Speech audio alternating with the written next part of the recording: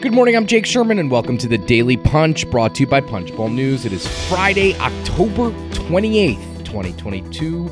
Let's get into the mix. Here are your Washington headlines of the day. Number one, on Hakeem Jeffries. Number two, who is shelling out to the super PACs? And number three, Rich Hudson's case for NRCC chair. Let's get into it. The top story of the day, we are analyzing Hakeem Jeffries' chance to be the leader of House Democrats. Let's start with this because I know we have a lot of listeners in the House Democratic leadership. We appreciate all you guys most days. We don't know whether Nancy Pelosi is going to retire. So this is caveat number one. Number two, actually, let's go back to number one for a minute. Her staff says she's on a mission, not a shift. We are also on a mission here at Punchbowl News, so I just want to add that as a caveat as well. And the second caveat is we can't discuss who's going to be the next Democratic leader without mentioning Steny Hoyer. The Maryland Democrat, 83, has been the loyal number two to Pelosi for 20 years. He has made abundantly clear on many occasions that he is not abiding by Nancy Pelosi's timeline, or he's not really interested in Nancy Pelosi's timeline to leave Congress, meaning he's not on the same timeline. He might stay. Actually, I'd bet he does stay, but we'll get into that in a second. Also, Jim Clyburn, 82, has been the number three House Democrat for a long time. He also hasn't announced what he's doing at the end of the cycle, at the end of the Congress. By the way, all three of these lawmakers, Pelosi, Hoyer, Clyburn, are running for re-election.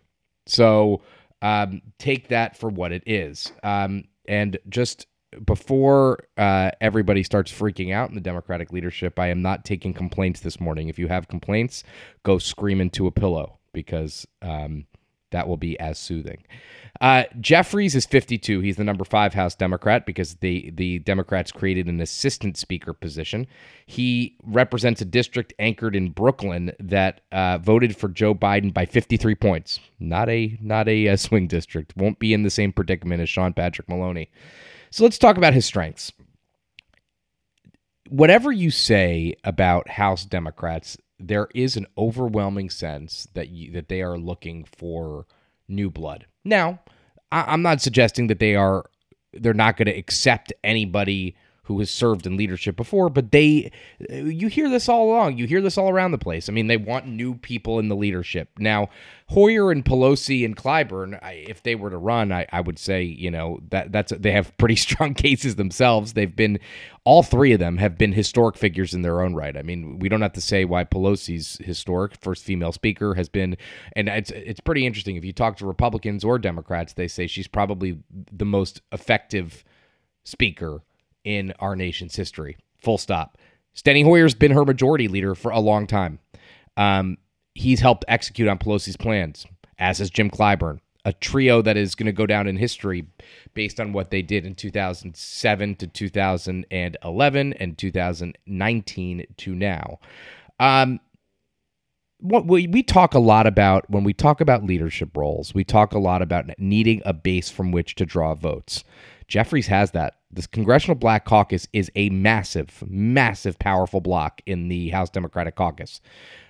They could take bills down. They could put somebody in leadership. Remember, it's important to keep in mind to win if the Democrats lose the House, to become the top Democrat, you just need half the caucus. You don't need 218. So if they have 200 lawmakers, let's just use a round number. I'm not saying they will have 200 lawmakers, everybody, but let's just say they do. 101 wins. That's 50 plus one is an easier race to win. Jeffries has an advantage in that there are a lot of young Democrats who have come to Congress in the last, let's say, 6 years, who he's really close to. He has some key wins legislatively, which matters, but not as much when you're in the minority, if you're in the minority, and if you're basically serving as an opposition leader. Now, the weaknesses of his argument is maybe they're going to want a wholesale leadership change, the Democrats. I find that a little bit curious, and I'm not sure I buy that at this point, but some people are saying that. Jeffries is from New York, another coastal party leader, but in the Democratic caucus, that shouldn't make that much of a difference. And imagine this, if the leader of Democrats in the House and Senate are from New York, Chuck Schumer and Hakeem Jeffries. There have been questions about Jeffries' infrastructure, the whether he has the staff and the kind of world and the orbit that he needs to ascend. His staff says, his aides and friends and allies say, don't worry about that, it's fine. But also consider this question. With a Democrat in the White House, Jeffries is going to have to work with Republicans. And who is better to do that? Is it Jeffries? Is it Hoyer? Or is it someone else? People are thinking about that. So that's something that they need to be cognizant of. Jeffries is term limited in his caucus position, so his caucus chair position. So, and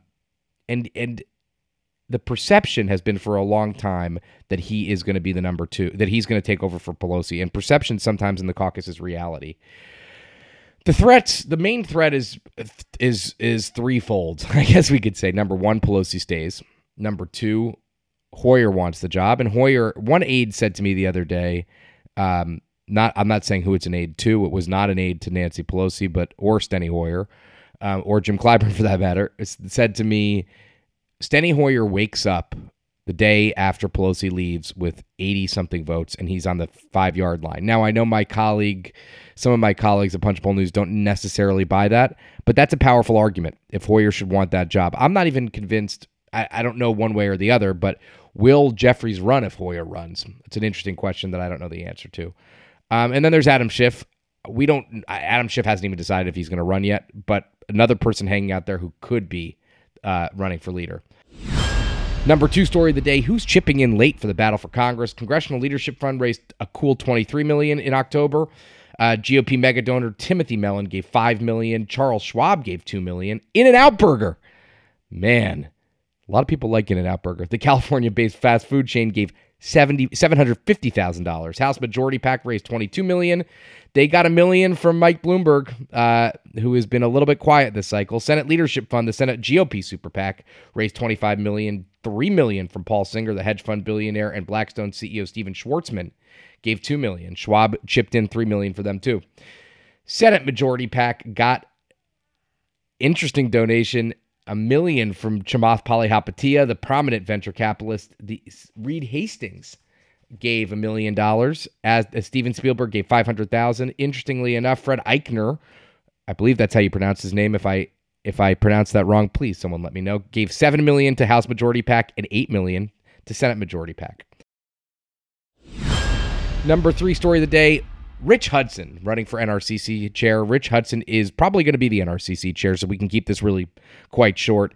Hudson is the favorite. I know the people in the leadership want him. People around the leadership want him. That's going to be that's not welcome news, although I assume people know that in Darren LaHood's orbit. Darren LaHood is the Illinois Republican who has been a pretty big fundraiser in the Chicago area for House Republicans. Hudson has been, from North Carolina, has been the chief of staff to several members of the Texas delegation.